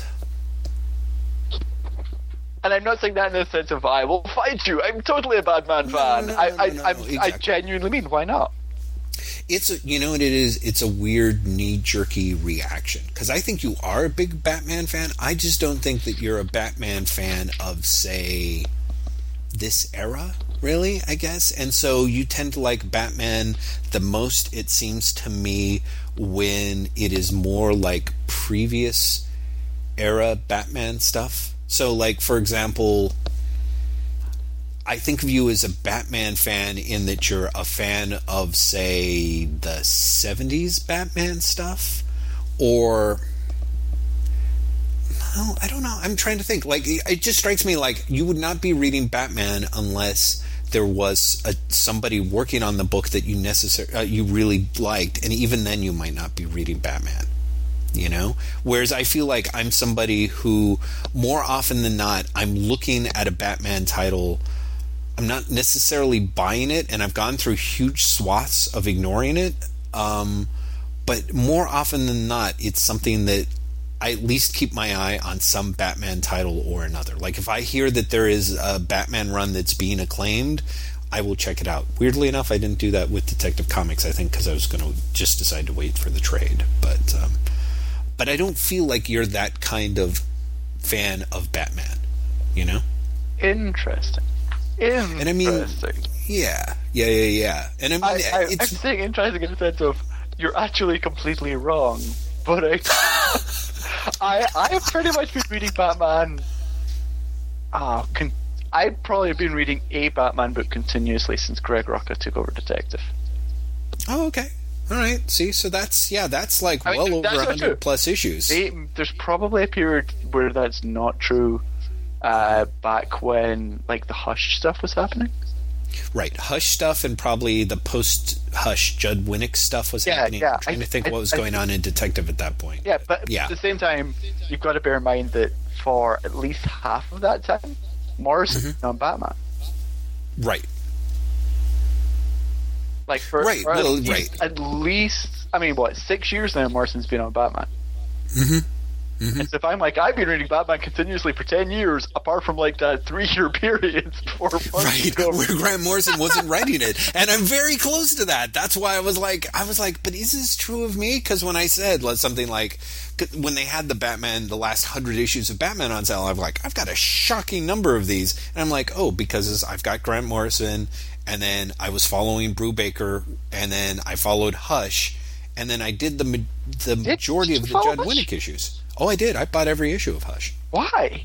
In the singles. I'm Batman fan, you bastard. Really? Is that why? Because I know I know you don't like Loeb, and I know you're not a big fan of Jim Lee. Weirdly, this is what I was thinking when you were talking about the way you think I like Batman. It's not so much a time period; it's am I interested in the creators? Okay. Right. So, for example, Rucka, yes. Brubaker, yes. But when it was like Anderson Guybrick, no. Yeah, right, exactly. No offense to Anderson Guybrick, but yeah, I was buying Hush, and for precisely that weird reason of, I don't think that I necessarily love Jim Lee's art, but there's some types of Jim Lee art that I really like. I really like how the guy draws Batman. I really like how the guy draws the Rogues Gallery. At the time, it was, I don't know how, again, it was, I was basically, it was like, I'm buying this because it's lovely art and it's got a little bit of, I don't even want to say Batman's greatest hits, but it's kind of... Oh, it's totally Batman's greatest hits. Well, except there's not really much hits there. You know what I mean? Like, he runs around and he does things. It's more like a Happy Days reunion special starring Batman. Yeah, it's Batman fan service. Exactly, it's Batman fan service. There weren't very many parts of it, where I was like, wow, that is a really cool Batman moment, which I think of as quote unquote the greatest hit. But in terms of like here's a double-page spread, and here's Zeppelins in the sky, and there's Batman, and there's the entire Rogues Gallery standing in front of him. Like, yeah, I did. I bought that, and by bought, I really do mean purchased. And yeah, it was, enjoyable in its very inexpensive way. But it was very cheap in many senses of the term. So, and that's the thing. I'm like, I bet Graham didn't buy Hush. And I was like, I bet he wasn't buying Batman when it wasn't Grant Morrison. No, but here's the thing. I probably would have been buying Hush had I had more money back then. Because Hush and what happened just after Hush was at a point where I just didn't have that much money. And I was stupidly selective about what comics I could buy and what comics I couldn't. Right. Well, which makes sense. But here's the thing. Even if you weren't, it seems really stupid. I realized I was tarring you with that weird, like, oh, you don't really like Batman. You like Batman when he's dancing the Batusi. You like Batman when he's when like he's Adam West. Wacky. But I do. Yes, and I do too. And I had that weird thing. But you're kind of right, because I don't like Batman no matter what. In a way that, for example, I kind of do for Superman. I kind of do for Green Lantern. Interesting. Like, I will check the books out, even if I'm not a big fan of the creators. Right. I mean, I might not buy them. I might just buy like an issue to try it, and I'll be like, so that's what's happening. Right.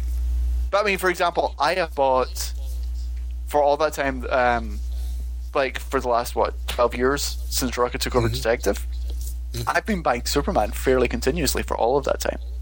Oh, that's true. You have mentioned that. Yeah. Whereas I would have to say the exact opposite for me, of course. So I mean, it helps that I have, with the exception of the JMS issues, which is actually the first time I stopped buying Superman. Right. Since I started buying it with like Jeff Loeb, which is like 1999. That was the first time I'd not been buying Superman title. And like now with George Perez on it, I'm not buying it again. But I picked it up again when Chris Robertson was writing, because he was writing quote unquote Superman to me in a way that JMS wasn't. And the thing that's weird is I bitch and complain, but I think that Jeff Loeb's Superman was some of the better Superman comics I had read, and kind of a really interesting high point for the title, at least for me personally. Yeah, no, when he and Ed McGuinness were on it, it was great. And that was a really good time for the franchise, because you had Joe Kelly on and Joe Casey. Yeah, exactly. I wasn't so crazy about Casey's work, but I was actually really impressed with how great Joe Kelly did with his run as well. Joe Kelly's run was spectacular, and then he did Justice League at the same time. That was just really good. I think Kelly's Justice League is probably my second favorite run after after Morrison. Yeah. I think I'm inclined to agree with you, actually. He was really strong, and like I said, kind of understated, like sort of underappreciated, I feel. Maybe that's I think you're totally right. I think you're definitely right. So yes, you may think you were tarring me with a Batman brunch, and you may have been, but I totally get what you were saying. Yeah, it was just, I realized after I said it that it was being far too modern era fanboy narrowish, of like, oh, well, if you don't like Dark Knight, you don't really like, the Dark Knight movie, then you really don't like Batman. And that's like the stupidest thing to ever come out of someone's mouth. So I want to apologize for that. But to be fair, I don't like the Dark Knight movie. No, but totally. Well, I'm not. I know that wasn't the part where I was speaking out of turn, Graham. That. No, I understand what you're saying, but I also understand why you said it, I guess. Like, I understand where it's coming from, and I understand the point you're trying to make. I think you weren't making it well, I guess, but I totally understand what you're saying. Do you know what I'm saying? Like, I know where you're coming from, even if I disagree with you. And I think that's a better way of putting it. I actually love the way of saying, no, I really understand what you were saying, though you were saying it badly. And it has to be said dickishly. But I get what you were going for. I just said badly. Come on. I don't suppose you picked up Tales Designed to Thrizzle. Did you? That was something else that sold it. Oh, son of a bitch. It's really good. I don't want to spoil it, but it actually has a Quincy M.E. comic in it that is fucking great. I have to say, I'm really looking forward to picking up, when I eventually have the money, his Mark Twain book. Yeah, which, interestingly enough, I had a friend read, didn't like it.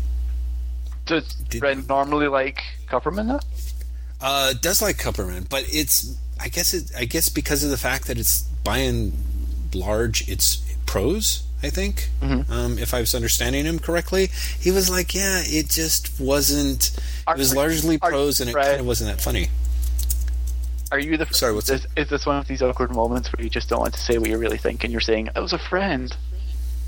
Yes, like I have all the past other... No, I'm totally fine owning up to my, clearly, my own... I have not read the book, so I actually feel kind of bad doing secondhand, like, oh, well, my friends say... You know what I mean? Like, just sort of tarring it with a brush and then cashing the check that Drawn and Quarterly sent me to bash Fantagraphics. But, but I will do that. And you get paid by Drawn and Quarterly to bash Fantagraphics?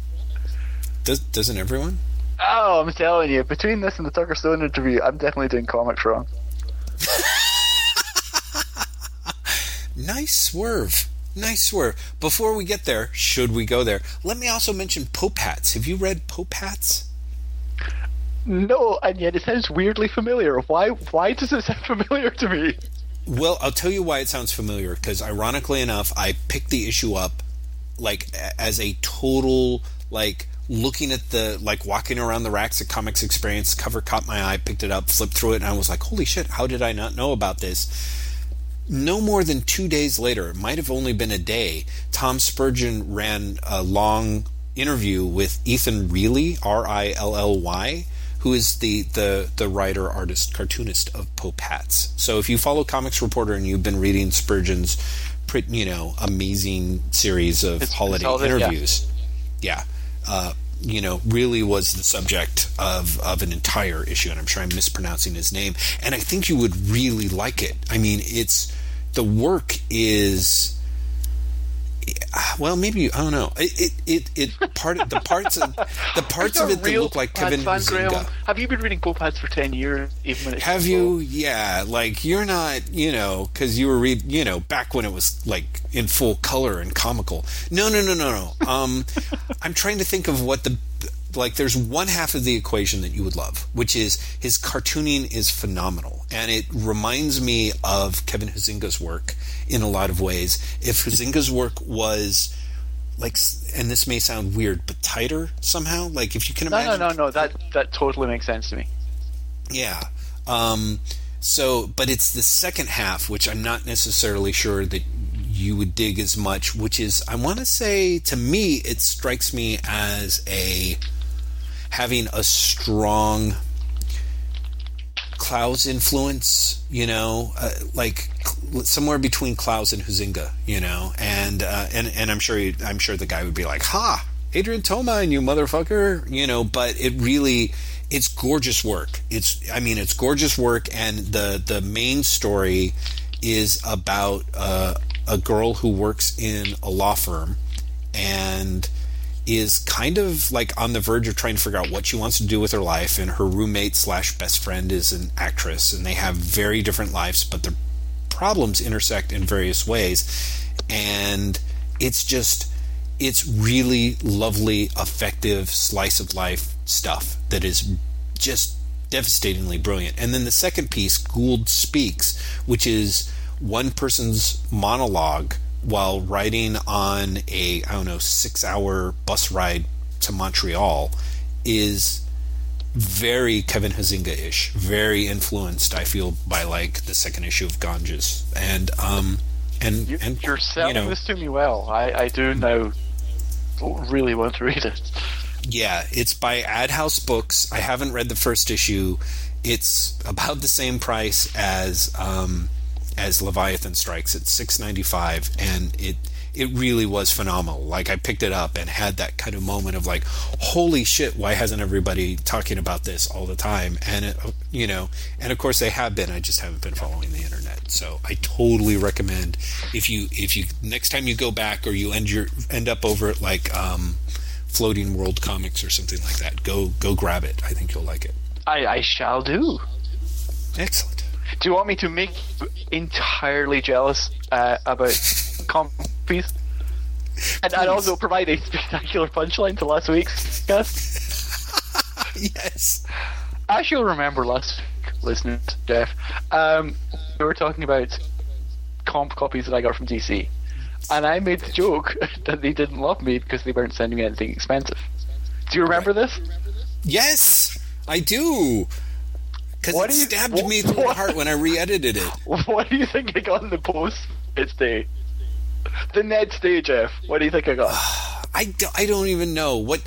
I'm not even paying attention to the swag. The Bottle City of Candor. What was it? The Annotated Sandman Volume 1. The ridiculously big hardcover. What? Have you seen this book? Oh my god, Graham! Oh my god! Oh, you suck so bad. I can't. I do suck really bad. I bet you just opened that up and laughed and laughed and laughed. Oh my god! And that son of a bitchin' thing. To you, the whole thing. Oh my god, dude! It's not even out for like another 2 weeks. Like in theory, if you wanted, you could probably eBay that shit. Just look. What's that? It's out next week. I've just looked. Oh, is it next week? Yeah. No, it is. Dude, no. It's like January 4th. It's next week. Oh, okay. I was looking at Amazon, and Amazon says January 10, but it makes sense that it would hit the shops a week earlier. But it's really odd book. I mean, it's really, really strange. Yeah, I mean, I have to say, like, I'm envious more at the concept of it than the fact that you actually have a copy of the annotated set. This is what it's like. If you've ever thought, I wish I could have the first 20 issues of Neil Gaiman's Sandman in black and white with occasional annotations. That is awesome. Wow. And not only is it in black and white, some pages aren't even the line art. It's like they've just scanned the page of the art and just turned it into grayscale. But it's not coherent. Like, it's not like this chapter is. It's like this page within this otherwise art chapter is going to be grayscale. Wow. Yeah. It's a really weird book. That doesn't sound great, I'll be honest. And I don't mean that in a bad way. It would be great if I was even a big Sandman fan, like, I guess. But I'm just not. You know, I think you'd have to be... Do you know what I think this book is really aimed at? Mm-hmm. The hardcore Neil Gaiman fans. Like, the hardcore Neil Gaiman fans. Or someone who has to study Sandman in college. Mm-hmm. Wow. Because the casual fan is not going to... The casual fan should just buy the Absolute Sandman. Right. Which I assume that if they put this in black and white, they sort of did that to avoid competing with it, I suppose? I guess. I have no idea. Huh. The fact that this in black and white, actually, for me, is a real drawback. Especially if it's not all line art all the way through. Yeah, that just seems like a weird, and bad choice, you know? Like, really odd.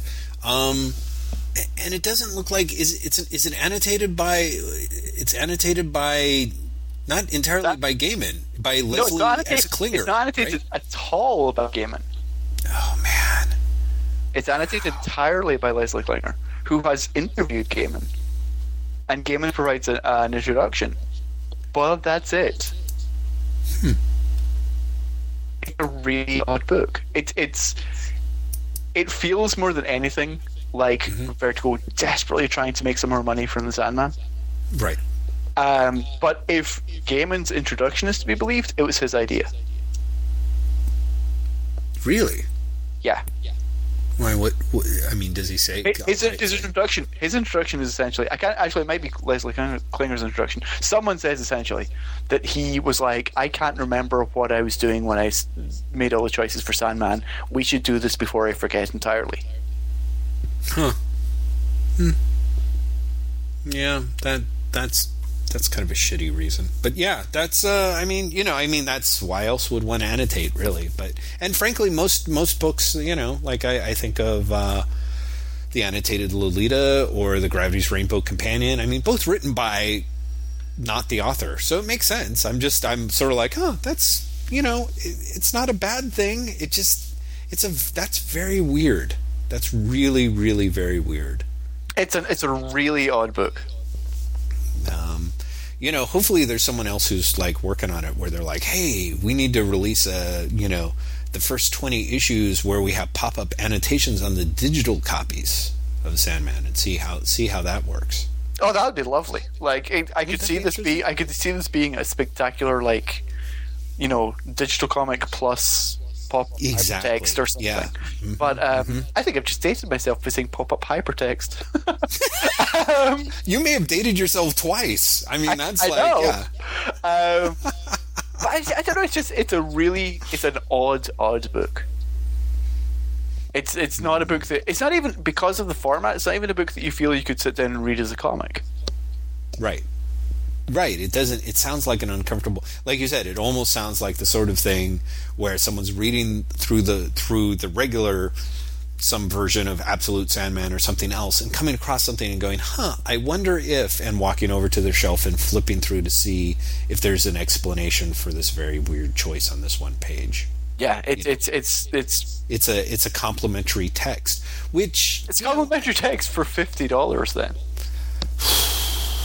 Wow, it's just wow. I mean, but don't get me wrong, it's a big fucking book. Oh, I'm sure it would be, but what's the point if it's fucking black and white? Yeah, that's what I'm saying. Yeah, it's like at that point, scale it down. Like, I really enjoyed that first, volume of Jess Nevin's annotations for the League of Extraordinary Gentlemen that I think Monkey Brain put out a couple of years back. That was, even though most of that stuff was on the web, I bought it. It was good reading. I didn't necessarily go back for the second volume, but like, that's what you should do if you're going to do an annotated text. Like, make it something that is an actual reference tool, not a disguised, disappointing art book. Which just sounds like it is. Yes, that's pretty much. On the other hand, that's pretty much what it is. You got it for free. Yeah, I'm trying to see if it doesn't have dimensions on the website. Sadly, hold on. 12 by 12 by 1.5 inches. Yeah, and weighing 5.9 pounds. There you go. That sounds right. Yeah. So I mean, like, it's a chunky book, but it's not necessarily a readable book. Reading's overrated for books anyway. Which reminds me, did I tell you that there was a third volume of Crying Freeman that came out on the Dark Horse Digital app? You know how much I love the first two volumes. Wait, yeah. When you said this reminds me, is it unreadable? No, actually, well, let's put it this way. If by unreadable you mean reading it makes you feel like you should go to jail, then yes, it's unreadable. Wait. Why? It's just wrong. It's just wrong. Like, I realize, like, when I'm telling everybody, this is the greatest book ever, I really didn't bother to say by the greatest book ever, I mean, it's the guiltiest pleasure I may have ever had, since I stopped being a teenager. Like, this thing is racist and misogynistic and, well, no, I take it back. It's racist and it's sexist. Like, because what happened was I got volume 3 and I started reading it, and as is the case sometimes with manga, I'm like, I have no idea what the fuck I'm getting back into. So I opened up volume 2, which was easy as pie because it was right there on the iPad, and I read the last, 60 pages of it. And I think I might have mentioned, like, the second volume of Crying Freeman ends like Crying Freeman has gone from being sort of a brainwashed assassin against his will who, like, weeps tears whenever he kills anyone for the powerful Chinese triad, to running the Chinese triad with his awesome wife and being King Awesome, who rides around naked in his tattooed submarine, which is so good. Anyway, where the other gangs it looks like the other gangs of the world are declaring war on him. So I forget the name of essentially the Africa's largest organized crime society declares war on Crying Freeman's society. So they set this ambush that ends up killing off the majority of the board of the Triad, who all sacrifice themselves to save Crying Freeman because he's their head boss and super awesome. Freeman, with his, large, incredibly obese, usually naked female bodyguard, go to Africa with the goal of crushing, the African group that had, launched this devilish ambush. Can I just say, as soon as you said go to Africa, I was already like, oh no. Yeah, dude, it's, ooh, so... So I was like, it moves into some, maybe this was progressive for Japan in 1975, but chances were even people in Japan in 1975 were like, oh my God, dude, this is really not, I'm not comfortable with this. Is it Tintin and the Congo racist? Not using that traditional iconography, no. But you end up with these, basically, let's just say if you ever wanted to see how awesome people were by their ability to take exotic knives and throw them into white women's vaginas, it's and let's face it, nobody wants to see that. I think the artist must have drawn the pages blindfolded. What? Yeah, no, exactly. And I'm like, I wonder how I didn't even mention this before, because I'll be honest, that does happen before the end of Volume 2, and I'm like, I'm loving this, so... I'm sorry, I'm having a nervous breakdown after you said that. Graham, forgive me. Oh, Jeff. It's so wrong. What's happened to you, Jeff? I know. It's so bad. I'm just like, nobody, now I know what you're doing New Year's Eve. Oh, what, going to jail? I really did have this feeling where I was like, I can't believe I recommended this to anyone. People are just going to but it's absolutely insane. And I hate to say it, I'm in love with Volume 3 all over again, because what happens is he manages to kill off the exotic cooch-killing assassins with his powers of awesomeness, and then he meets the ultimate knife-wielding, the leader of the African Crime Society, and of course it's a body, a woman with bodybuilder's body, so it's like this black woman with just naked as hell, with enormous muscles, flexing and posing her buttocks at him. And then essentially they have the world's weirdest showdown, essentially, where they are fighting, and it's, she's all but ready to kill him, and she stabbed him, and he's sort of bleeding to death, and he stabbed her, and then, of course she's naked, and she's sort of beating him up with her nipples, and then weirdly, of course, sex happens, and they have managed to join forces. Their two crime organizations are now one, and she serves under him. And I'm just like, what? So it goes on from there. Then they go to Japan. What's great? Normally, I'd be sarcastic and I'd be like, this sounds great, but I'm kind of in shock. I'm kind of like, I can't even be sarcastic. This sounds like the weirdest fucking comic that's ever been made. It really is weird. It really is. This is what people of the 20th century had to make do with until Tarot Witch of the Black Rose came along. And I have to say, they were getting by okay. I finished a volume, there was, in Volume 3, there's a whole section where Crying Freeman's wife basically takes a cursed sword from him so that he won't be killed by it, because it kills whoever its whoever owns it, and she decides to remove the curse, and it involves her and the obese naked female bodyguard going to Kowloon City in China to try and find the people who the Japanese sword master who's hiding out there, to get her to remove the curse. And somehow it ends up with her being surrounded by 900 guys who are intent on raping her, and they're like, take off your clothes and dance with the sword. And she does such an awesome sword dance that comes from such a place of love and bliss that she summons Crying Freeman, who's riding naked on his tattooed hang glider, into Kowloon City. It's mind-boggling. It's mind-boggling. It sounds honestly like you're making this shit up. To be perfectly honest. It does, doesn't it? It sounds like that joke that I was saying about... You're like, what can I just say to sound absolutely insane? Yeah, what sounds like batshit? It's like I picked up the batshit Mad Libs and like ran through it, like Crying Freeman Mad Libs, and then read it back to you. It's like, then he comes in on a tattooed hang glider and is awesome. But no, it all happened. And is awesome. Well, I'm glad that you're reading the weirdest fucking comic in the world. I hate to say it, Graham, but I am too. I really am. I love how you started off by going, I'm going to jail, and then you're like, I'm so happy I'm doing this. Yeah. And that's the journey of Jeff Lester, ladies and gentlemen. Right there for you. Yeah, that is awesome. So anything, we've got about 10 minutes before your hard stop, right? Is that right? Well, our hard stop was 20 minutes ago, so that we could have our 10 minutes of gossip. Oh, shit.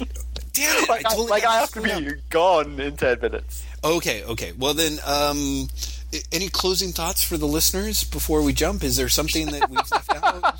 For our sudden stop, here's my closing thought for listeners. I'm sorry we have just stopped, listeners. I have a dinner date that I have to go to, and I'm sorry that my social life has, once again, I believe for the third week running, completely impacted our podcast recording. I promise you I will be a hermit after the holidays, and we will be able to talk for as long and as pointless conversation as you're used to here on Wait What in 2012. Wow. Lovely. Well done. Like, I could just put the little closing music, whatever it happens to be, like a bow on that, and we are set. I think you should just sing. I think you should just end up. You should have a Wait What song. It goes, Wait What? Wait What? Wait, what was that part? With Jeff Lester. Oh, I thought you said Wait Forever, and I think that would be great. Like, wait what? Wait forever. But that would only work if you then came out and you're like, we're not doing a podcast this week. Come back next week. Maybe.